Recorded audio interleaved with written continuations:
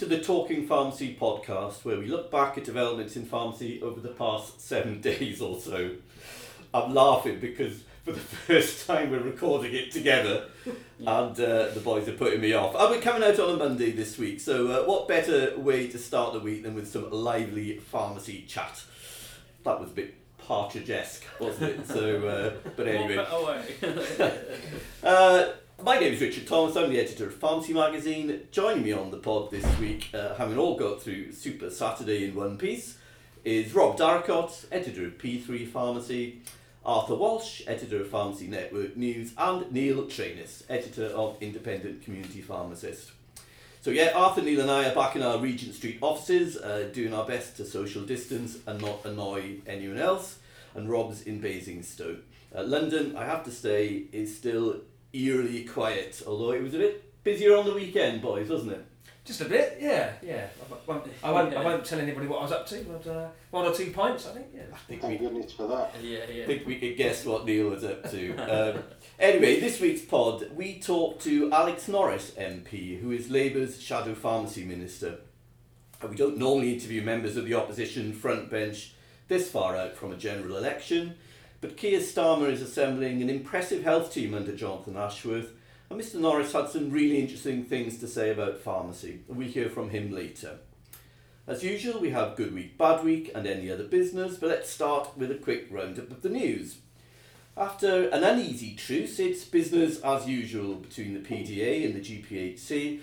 The PDA saying the regulator doesn't have adequate powers to regulate pharmacy owners. The GPHC says it does. This all comes in the wake of the Competition and Markets Authority and GPHC criticising a small minority of pharmacies suspected of charging unjustifiably high prices for items such as hand sanitizer, face masks and paracetamol. In other news, the pandemic delivery service in England is to continue until at least the end of the month, and there's been a further £20 million cash advance. Still no news on if or when it has to be paid back. And there's also been a £13 million funding boost for contractors in Northern Ireland. And we've had a very critical report about community pharmacy, surprisingly, from Scotland's Cross-Party Health and Sport Committee. So no doubt some or indeed none of these subjects will crop up in this week's pod. You don't think this is planned, do you? But let's crack on with Good Week, Bad Week. Neil, do you want to kick off? Who's had a good week over the last 7 days for you? Well, there were quite a lot been going on in the last 6 or 7 days, and the thing that caught my eye was the Pharmacy Schools Council, which represents schools of pharmacy across the country, and you know they're very intent on improving support for BAME pharmacists and students, you know they're not restricted. You know they're trying to sort of create an environment where it's easier for BAME students to integrate into the studies, and they've released a report on exactly what they're doing, and it just got on. I know there's been a lot about ethnicity and diversity, particularly in the wake of the terrible events in America over the last few weeks, but this is something that's still very important, and this is something that's got to be addressed, and I think they should be applauded, and I think that some of the measures that they've come up with to address inequality. They want a better BAME representation on committees and policy groups, and more targeted support for students. And there's a review of their teaching practices and materials, so the curriculum is more informed by the needs of BAME communities. So I think these are really positive things, and one would only hope that these are words at the moment, to be fair, but let's hope they follow through on some of these things. I think one pledge that did catch my eye was the eradication of, quote, deliberate, intentional racist language or interactions, and active discouragement and prevention of unconscious bias, and we've heard that term quite a lot recently, unconscious bias, and microaggressions to prevent students and colleagues feeling isolated and excluded. So all these things can only be positive. Let's hope that the Pharmacy Schools Council sort of follow up on this. Yeah, serious issue being taken seriously. Yeah. There. Thanks for that, Neil. Yeah, it's important because it's such a diverse profession, isn't it? Yeah, absolutely. Yeah. Yeah, incredibly important. Arthur, who's had a good week for you? Well, you mentioned there, it's been a good week for pharmacists in Northern Ireland. Of course, they've had a long-running funding dispute with the Department of Health there, where they say they've been underfunded by millions. Last week they got an announcement of 13.25 million in funding up until the end of the financial year, and that's to help them develop new services during the coronavirus pandemic, which is crucial, because I think they've often looked to elsewhere in the UK and seen to whatever extent pharmacy's potential is recognised, and there is some kind of willing and funding being put into new services, whereas in Northern Ireland that hasn't been the case so much. Hopefully now they've got a health minister, they've got a functioning executive now. That's going to pave the way for a better relationship, because I mean, if you think back to the start of the pandemic, right before the pandemic, they were on the brink of industrial action, so that was how kind of fractious things were. So hopefully the relationship between kind of Health Minister Robin Swan and the sector does seem to be an engaged and positive one. Hopefully that's going to be the case going forward. Yeah, the situation does seem a lot more positive in Northern Ireland, doesn't it, Arthur? As you say, they've got a functioning executive now, and relationships do seem better. Well, they're talking to each other. Funding is going into the service, so hopefully they can use this to really move forward. Because pharmacy in Northern Ireland has probably been in a bit of a stasis for 5 or 6 years now. So it would be good if they could really make some progress. Does it feel like for the first time in quite a few years that there's actually some direction now in Northern Ireland with now that you said that they've now got an administration? Yeah, was it 2017 the executive was project? I can't even remember. But I think it's definitely since then, and probably before that there were issues that they just felt underinvested, and that there wasn't the potential wasn't recognised. Yeah, and as you say, Arthur, not that long ago there was the threat of strike action in the air, so a big improvement there, and we'll be keeping an eye on progress there, and hopefully pharmacy in Northern Ireland can really get going now. For me, well, it's been a good week for me. Actually, well, me and everyone else who has a registration renewal date that falls between September the 1st and December the 31st, because the GPHC, bless them, has decided that this year we're only required to submit a single reflective account, so no peer discussion or any CPD. And I had so many potential CPD entries this year. No, I really did because of COVID. But anyway, I think it's good news. It's another example of, I think, flexible, almost empathetic regulation from the GPHC, and one of several examples we've had from our regulator that we've highlighted during this COVID crisis. And let's be honest, a year off from revalidation is not going to have a material impact on patient safety. So even the PDA might agree that this week it's a good week for pharmacists on the register and the GPHC. I'll just jump in there, Richard, with this light revalidation work. What are you going to do with your extra time? Well, no, surely, Richard, you've been keeping those CPD entries as you've been going along, haven't you? Absolutely, regular as clockwork. Thank you, chaps. Shall we move on? Yes.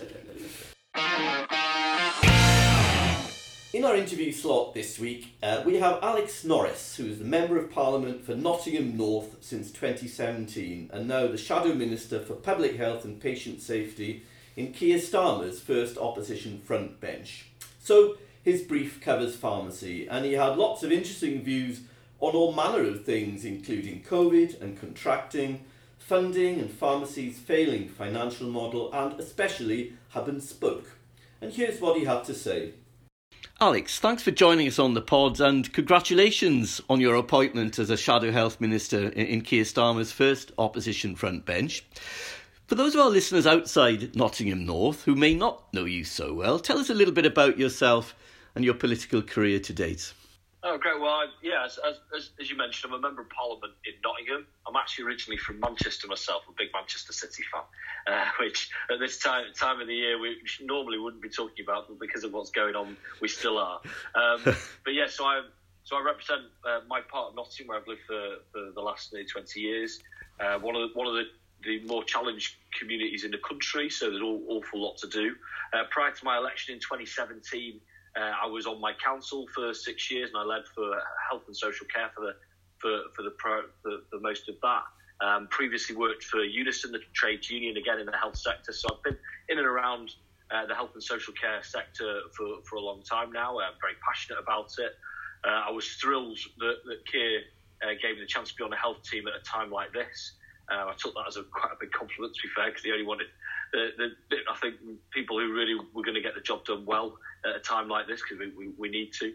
I was previously in the whips before that, and I wasn't sorry to stop being a whip, because it's not really the fun side of politics, frankly. So that's me, really. I'm covering public health, I'm covering primary care, and covering prevention.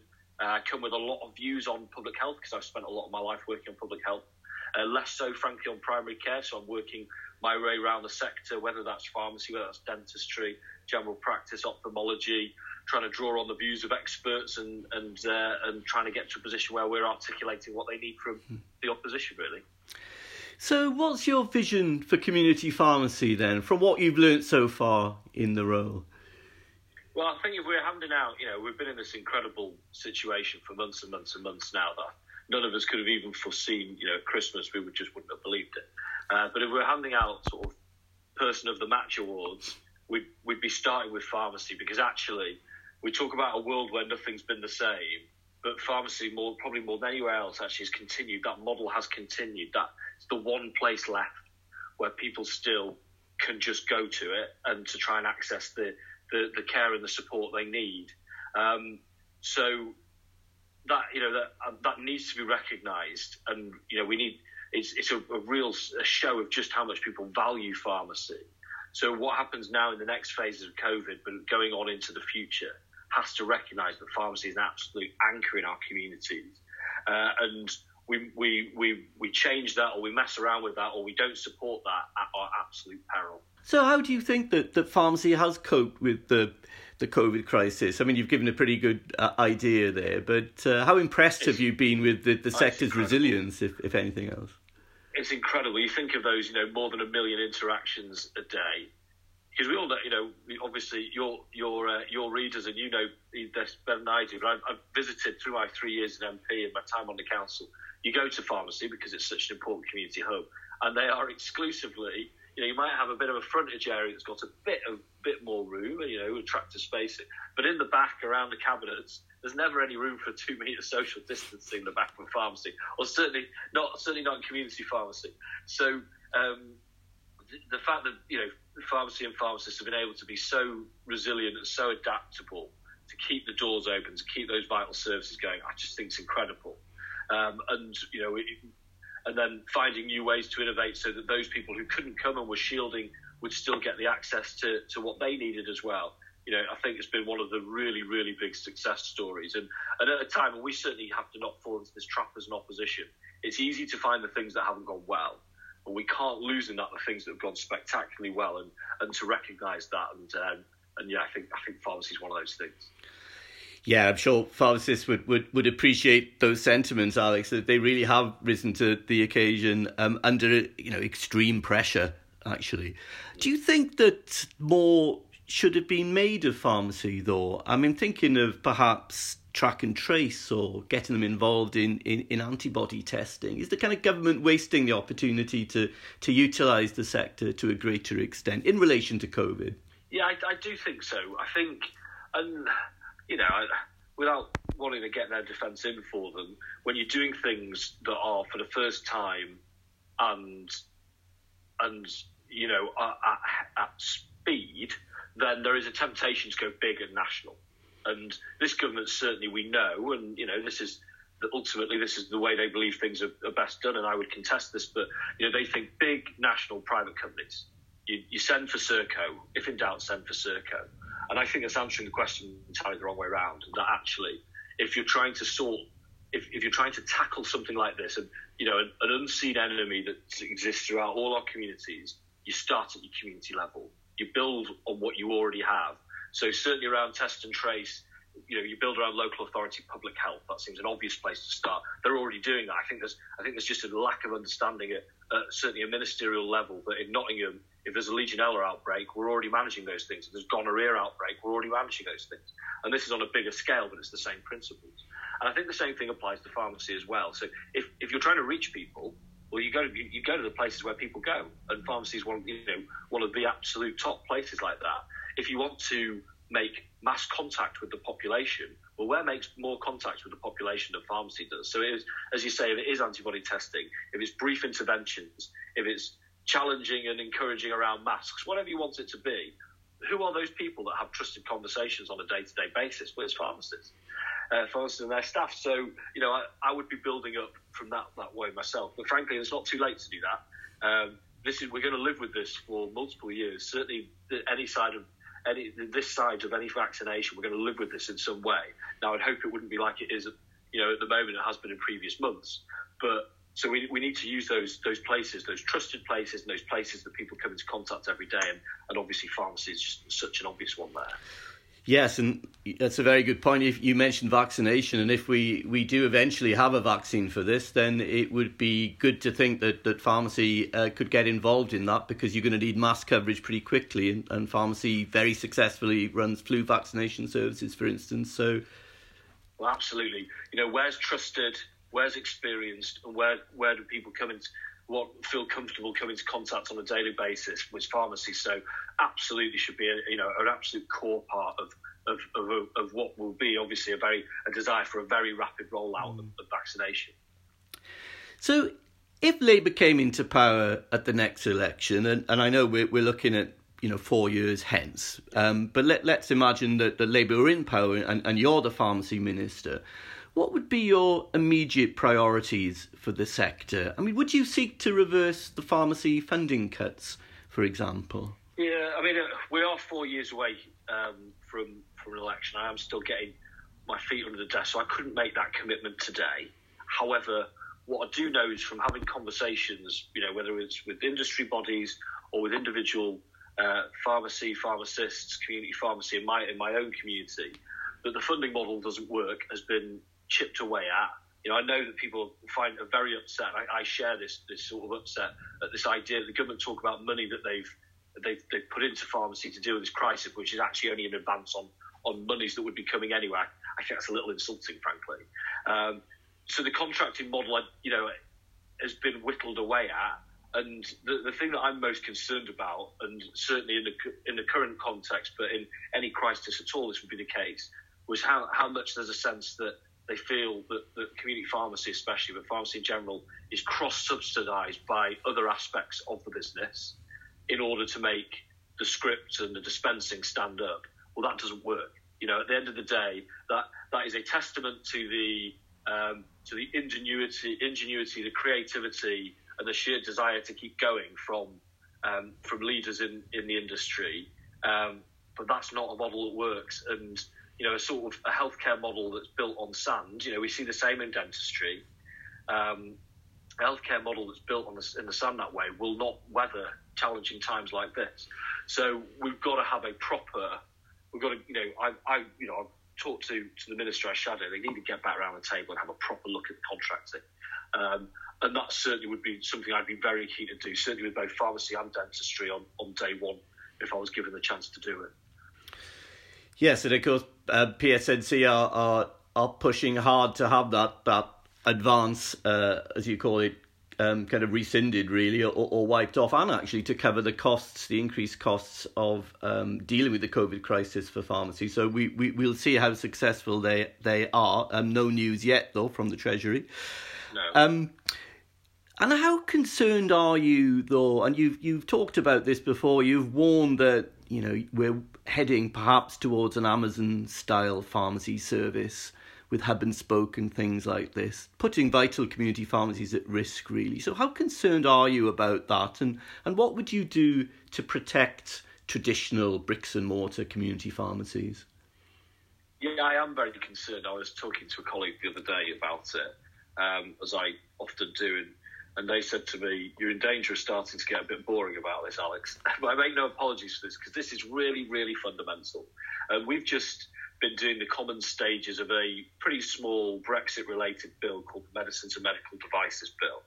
And that's just about essentially taking European regulations and transplanting them into British law, and then giving the Secretary of State the power to update them. So far, so sensible. But within that, nowhere on the face of the bill, nowhere on the legislation that was in front of Parliament. But on the impact assessment, the government write an impact assessment for each bit of legislation, say what they think will happen as a result. Why do we need to do this law, and what will happen? And buried in there was, this gives the Secretary of State the powers to move to a hub and spoke model. Now, there are arguments on both sides of this. I've talked to my PSNC, I've talked to PSNC nationally, I've talked to those who wish to be deliverers, I've spoken to community pharmacy, I've spoken to lots and lots of people about this. And it is, it's clearly a contested space. But the idea that you slip it through buried in a very obscure bit of paperwork around legislation, I just think is fundamentally wrong. So I've been taking every opportunity to try and raise that. The government have got a majority in Parliament, so they're going to get that legislation.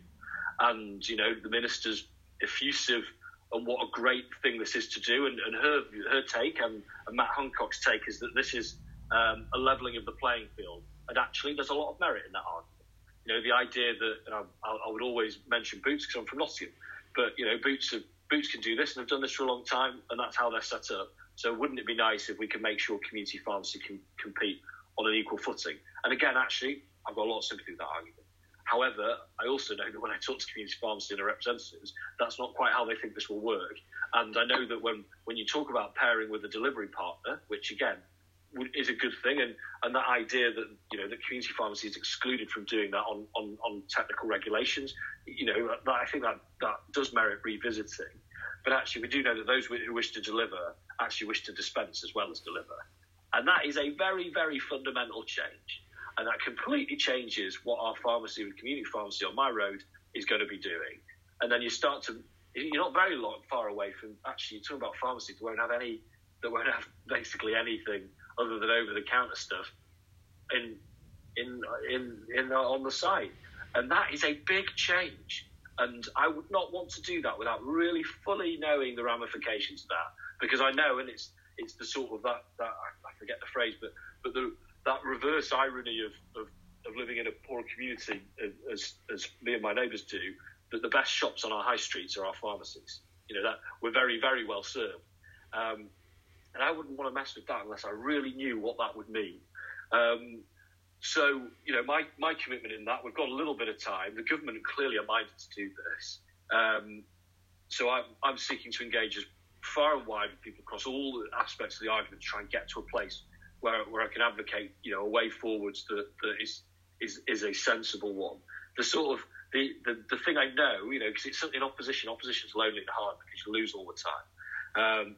But the one thing I know on this issue is, and they don't know yet, and I said this at every stage of the bill, my colleagues do not know what is coming down the mountain at them here. But the one thing I know for certain is it is coming.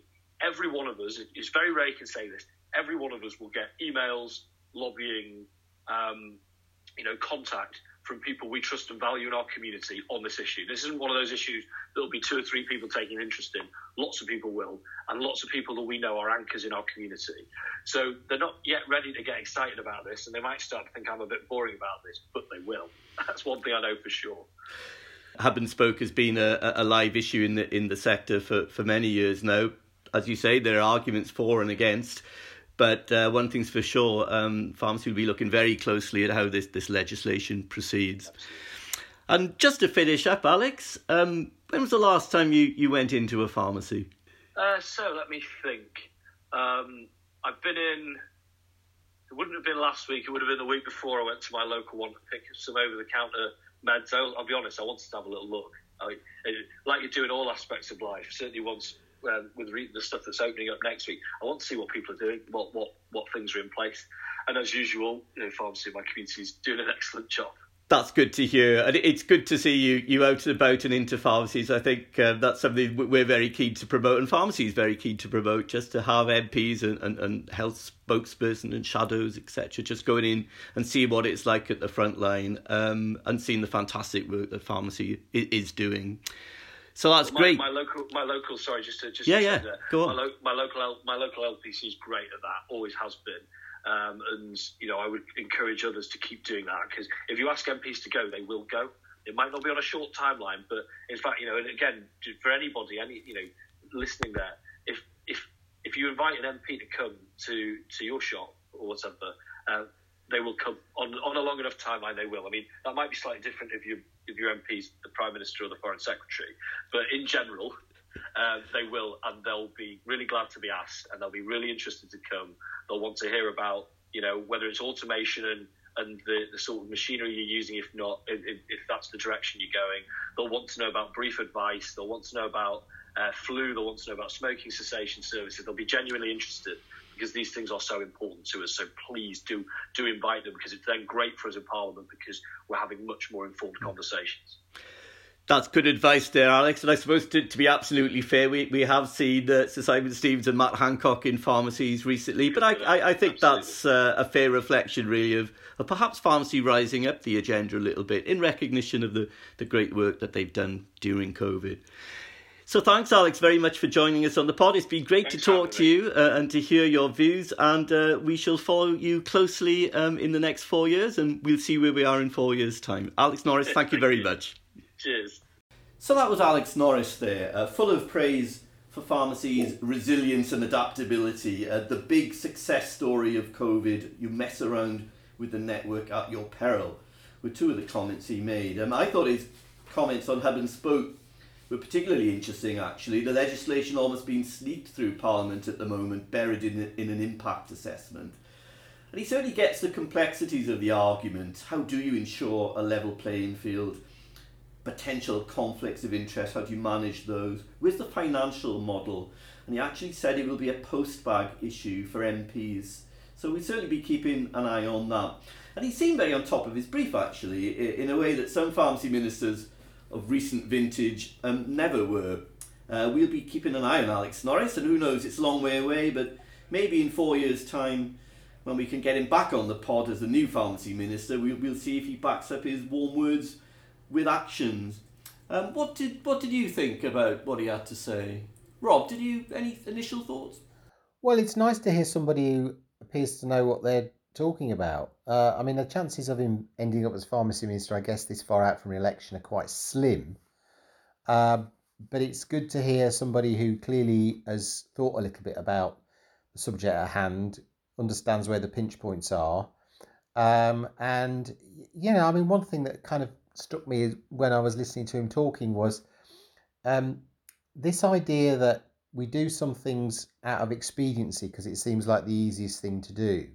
And just because the pharmacy network is quite a nebulous thing and it's in every community, which is one of its strengths, but it's also quite a difficult thing to deal with. So you possibly almost, I think there's a sense from what he was saying that it's in the too difficult box if we can go to Serco or G4S or one of the tried and tested companies, tried in some cases, because some of them have been in court for their failures in delivering things for the NHS. But it's nice to see somebody prepared to sort of at least think that there are things that could be done that we oughtn't just to dismiss because it's actually too complicated or the contracting model doesn't quite work, or we've had a difficult time with this lot for a while. Yeah, I think like you say, it's sort of impressive to hear somebody who's taking a deep dive into what are quite technical subjects.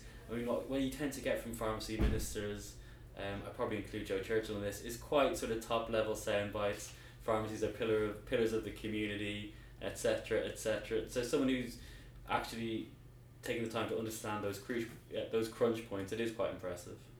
I think one would have to be a bit wary, though, wouldn't they? I mean, whenever a shadow a minister provides us with lots of platitudes about something, and we heard Jonathan Ashworth a few years ago saying, he stood up in the House of Commons and he said, in one of the committee rooms, my apologies, and he said, during one of the APPG events, I think it was, he said, look, if we get into power, we'll reverse the cuts. And it sounds lovely, but I think we have to be a little bit cautious of taking what politicians say, particularly when they're not in power, at face value. So Mr. Norris has a good knowledge of the sector, which is encouraging. But let's not get too carried away. That reality check. Yeah, absolutely. Yeah. I think longer term though, there's an important point here, which is that if for pharmacy, somebody who clearly has taken a bit of time and trouble to think about it and to learn about it, then there's a relationship to be built on there. And the one thing that I think we have been caught out with too often is you get a new pharmacy minister and there's no relationship to start with. So you then have to start effectively from base camp again. Whereas, people, he's going to be around for a while in this job. But then if you get a good relationship with one, then I think it can be easy to transition to the next one or even to other ministers in the shadow team. And that's all got to be good. That's how these things often work. And yet, Neil's absolutely right. It's very easy to say we'll do X, Y, and Z when you've got absolutely no chance for 4.5 years of implementing any of it. But occasionally, that's a set of sentences that it's useful to start building on and start to play into that and start to feed information in about the sort of things that you would like. So encouraging start, I'd say. But when you look at pharmacy ministers in the past, we've had, I suppose, from pharmacy's point of view, we've had some good pharmacy ministers, we've had some not so good pharmacy ministers. And the good ones, I mean, you look at Alistair Burt and I suppose Steve Bryan. We've had good relationships with them, the sector, but it hasn't really done the sector ultimately much good in having a good relationship with the pharmacy minister. Whether or not that's comes as a whole new debate about whether that's a good point actually. The whole position of pharmacy minister is redundant. Steve Bryan's quite vocal about he doesn't think the cuts were handled well or so on. But if anyone was going to have any say in government about the cuts, surely it was him. Yeah. Yes, and he didn't really say it at the time, didn't he? I'm quite interested by what we think is a good pharmacy minister, because do we really know? We only really see their kind of public appearances and their speeches and that. We don't know what they're like at managing a department or what their thought processes really are and who's in charge. Is it them? Is it the civil servants? There's such a treadmill of pharmacy ministers. We have so many; they just seem to be moved on really quickly. Well, that kind of raises the point: is the position of pharmacy minister redundant? I mean, I remember asking Sue Sharp years ago in an interview, and I said to her, "Look, I think Earl Howe, I think was the pharmacy minister," and I said, "Look, clearly there's a perception that we're not getting anywhere. Yes, Earl Howe has a lot of lovely things to say, but in reality, what influence does he really have on the Department of Health and the government?" And she said, "Well, look, we need a good pharmacy minister." This was Sue Sharp at the time. We need a relationship with the pharmacy minister. So I don't agree that it's a redundant position. So that was her take. I still, all these years on, this was about 7 years ago. All these years on, I still raise the point. Is it? Are we focusing too much on the pharmacy minister? In reality, does that person just a rubber stamp kind of job? Exactly. Yeah. It's obviously the junior minister role within the team. It tends to be given often to kind of young up and coming people. It's probably one part of about 16 different elements of their brief anyway.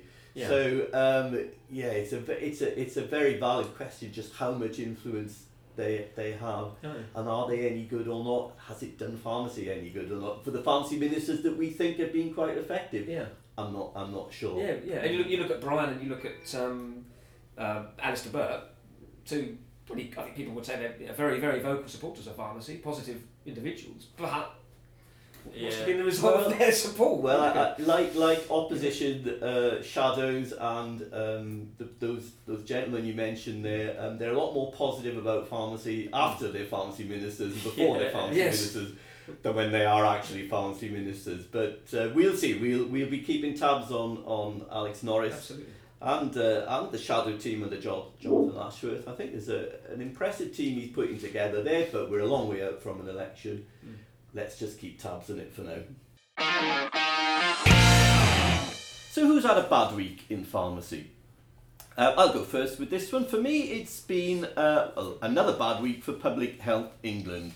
Not for anything it's done or hasn't done, but because that metallic scraping sound you can hear and the knives being sharpened. Last week we had Boris Johnson describing elements of the government's response to the COVID crisis as sluggish and like a recurring bad dream, and it was pretty clear who he had in mind. Public Health England certainly hasn't covered itself in glory during the crisis, especially over testing. I think its decision to abandon widespread tracking of the virus as it began to spread is probably the big mistake that was made in the handling of this pandemic. And then we had the mixed messages over antibody testing, the debacle of the track and trace app, and it's a pretty long list. Now, this could be a classic case of passing the buck and blame avoidance by the government before the inevitable public inquiry. So a case of getting your retaliation in first. But to me, these quangos, or non-executive agencies that they're called, like Public Health England and NHS England, well, it boils down to accountability and control. And I'm not sure that ministers have the necessary control, and there certainly seems to be a lack of accountability. And we see this with NHS England and its attitude to pharmacy, community pharmacy, frankly. Now, this is all a legacy of the Lansley reforms, isn't it? And I actually agreed at the time with the desire to take politics out of the day-to-day running of the health service. But as we've seen with COVID, I'm not sure it's working. So, bad week for Public Health England. I think the guns are beginning to turn on them, and there could be more bad weeks to come for them as well. Rob, who's had a bad week in pharmacy for you?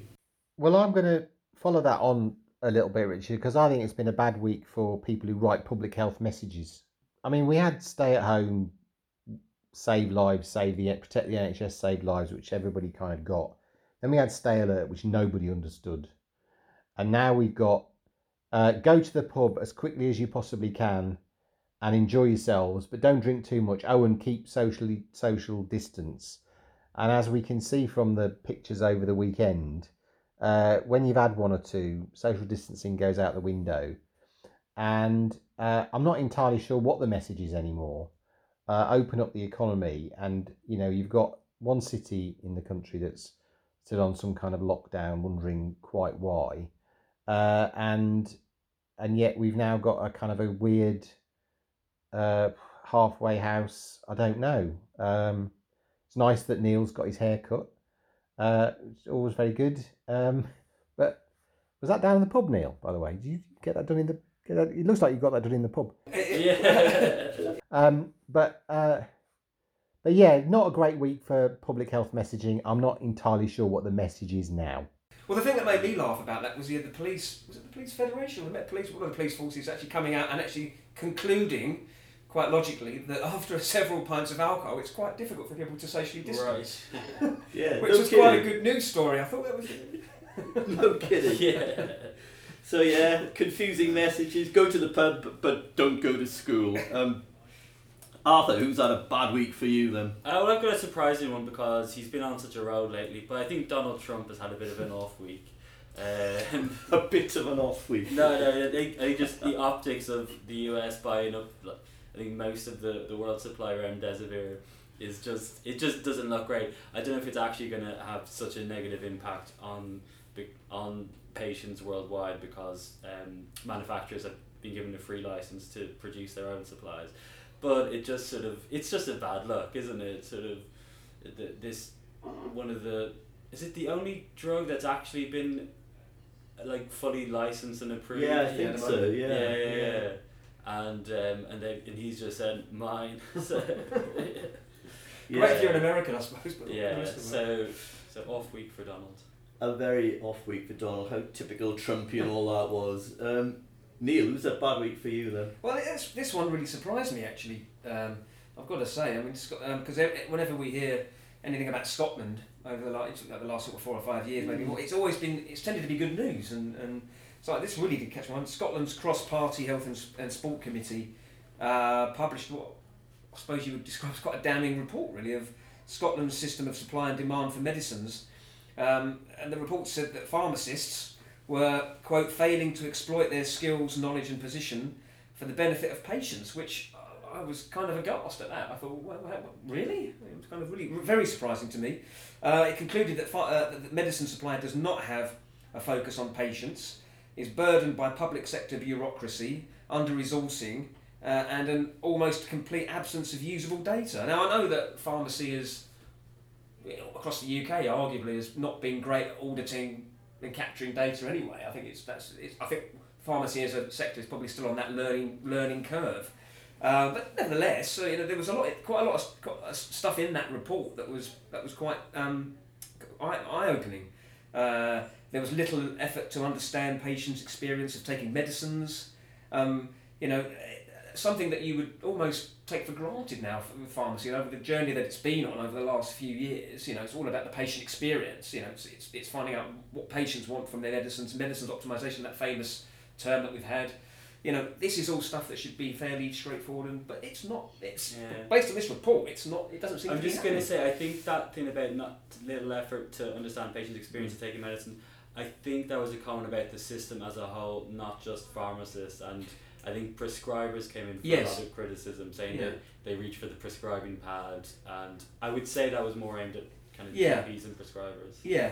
But it's still. I mean, to me, it was just a real eye opener. I mean, it went on to say there needs to be a review of IT in the NHS and across which I think there's been a call for better IT systems since the year dot really. But you're right, Arthur. Yeah, I mean there was an indictment of prescribers who came in for criticism. The report said that they instinctively reached for the prescription pad without properly discussing the medicines with patients, which again, not great and a huge surprise. So I'm not sure whether this is, as you say, whether it's the pharmacists. The fault lies with them, or whether it's the system, or whether it's the Scottish government. They need to look at themselves a bit. Whichever way you look at it, I think that it's a bit of an eye-opener because the Scottish government has been so supportive, and it's all. You always look at Scotland and you think community pharmacy, they're leading the way almost in the UK. It completely came from left field, didn't it? Yeah, the tone absolutely. of the report was incredibly negative, which is really surprising. Very surprising. Yeah. It is slightly odd, I think, but I suppose if anything, it's a kind of a support for the direction of travel that that Prescription for Excellence sort of represents, and basically the MSPs have said we want more of that, and if anybody is still thinking that pharmacy is not about responsibility, I mean, what they're describing in terms of being responsible for what happens with the medicines once patients have got them, then that is actually a description in a slightly different language of pharmaceutical care. So I think the words are quite harsh, but I think it's pushing, if anything, it's pushing that contractual framework more firmly in that direction, because the MPs are clearly saying we want more of that. These gaps in provision and don't make sense to us. Yeah, I think it is a peculiarity in Scotland because there is so much positive stuff coming from pharmacy in Scotland that they haven't had the access to patient data that elsewhere in the UK they do. I spoke to Matt Barkley a little bit about the report last week, and he was quite confident that with Pharmacy First they're moving towards that data capture, and he was sort of he had a relatively positive outlook. Yeah, it is probably the IT infrastructure in Scotland and the data capture is perhaps weaker than in the other nations, possibly, when you think of access to records and things like that. So maybe there's some parts of that report that held true. But like Rob says, it is a bit of a direction of travel thing. I can't be honest, I find it quite difficult to take things completely seriously from a cross-party group of MSPs that's health and sport. And sport, yeah, that's what caught my eyes. But Yes. don't mean to be rude, but that seems a bit odd. So I think we'll be keeping an eye on that. In particular, the response I think perhaps of the Scottish government and the various pharmacy bodies in Scotland, just to see how they counter some of the points made in that report. So, any other business? Who's got something that they've noticed a little bit out of the ordinary this week? Rob, have you seen anything that's caught your eye? Well, I've not got anything I've noticed, but the discussion we had earlier, and Arthur's reminding us that President Trump is still out there saying and doing crazy things, reminded me that for a while we've looked back fondly at an episode of The Simpsons from 20 years ago that suggested that there would be a President Trump, and we've now seen that as being prescient in its own way. And I was just thinking in terms of President Trump's approach to remdesivir, there's another thing that again I thought was a spoof puppet film that turns out now to be a documentary. So if you haven't seen it for a while, then Team America World Police, I think, is well worth another look for its signature theme tune, which I think, or its most famous song in it, which I don't think is broadcastable, the title of it, but it's kind of the attitude right now. I might have to look it out again. Great film. I love that film when it came out. We're just talking about Twitter and prophetic tweets, and we could be talking about President Kanye West. Oh yeah. In What? Why? Yeah. Well, he's right. He said a bit out of touch, but Well, he went on Twitter and said, it was a bit of a little a morale boosting statement, which ended with, "I'm running for president," or "I'm going to run for president." And what people were thinking, was it tongue in cheek? But I don't think it was. I think he's actually deadly serious about running for president. So it could be. He's got a big enough ego. He's got a doesn't big he? enough ego, yeah. anything's possible in the States at the Yeah, moment, I absolutely. think. Kim K in the White House. Jesus. What have you seen then, Neil? I saw something that was really brilliant for pharmacy, I suppose, and for more specifically ethnic diversity within pharmacy, because as we know that John Rankin, the celebrated portrait photographer, has come up with this selection of pictures of healthcare professionals from across the NHS just to celebrate the brilliant work they've done during COVID-19. And one of those, you had nurses and doctors and GPs, and you had a pharmacist in there, of course, and we had Addie Williams, who's a marvellous pharmacist who's won plenty of awards and well deserved as well, who of course runs a pharmacy in Bristol. We all know Addie, and a lovely chap he is. And it was just great to see him. I was walking past a bus shelter on a rainy afternoon, and there he was, looking back at me with his pharmacist coat on, and I was kind of stood and people were probably wondering why I was just staring at him on the bus shelter. But it was nice to see Addie, not just Addie's achievements, but he's representative of pharmacy. He's being from an ethnic minority background as well. That's another positive, to have a pharmacist from a black pharmacist representing the profession. So that can only be good. And I just thought it was worth a shout for Addie Williams. He's a class act, isn't he? He is. He's a class act. I saw his poster at Waterloo Station. I also Yes. took my camera out to take a picture. And he's looking good in it. He isn't does look good. He's a natural, I think. He's Absolutely. he's a handsome chap, is Addie, and it's a great little. It's a plus for pharmacy that he's on there, but it's great that pharmacy's included. It's great that he's included as well, because Yes. I think he's the best of pharmacists in many ways. So Absolutely. yeah, So well, shout out to Addie. shout out to Addie. I think that brings us to the end of another episode of the pod then. So thanks to Rob, Neil and Arthur. A reminder that the pod is available on the Pharmacy Magazine website and all your usual download sites. Just search for Talking Pharmacy. Thanks for listening. We'll be back again next week.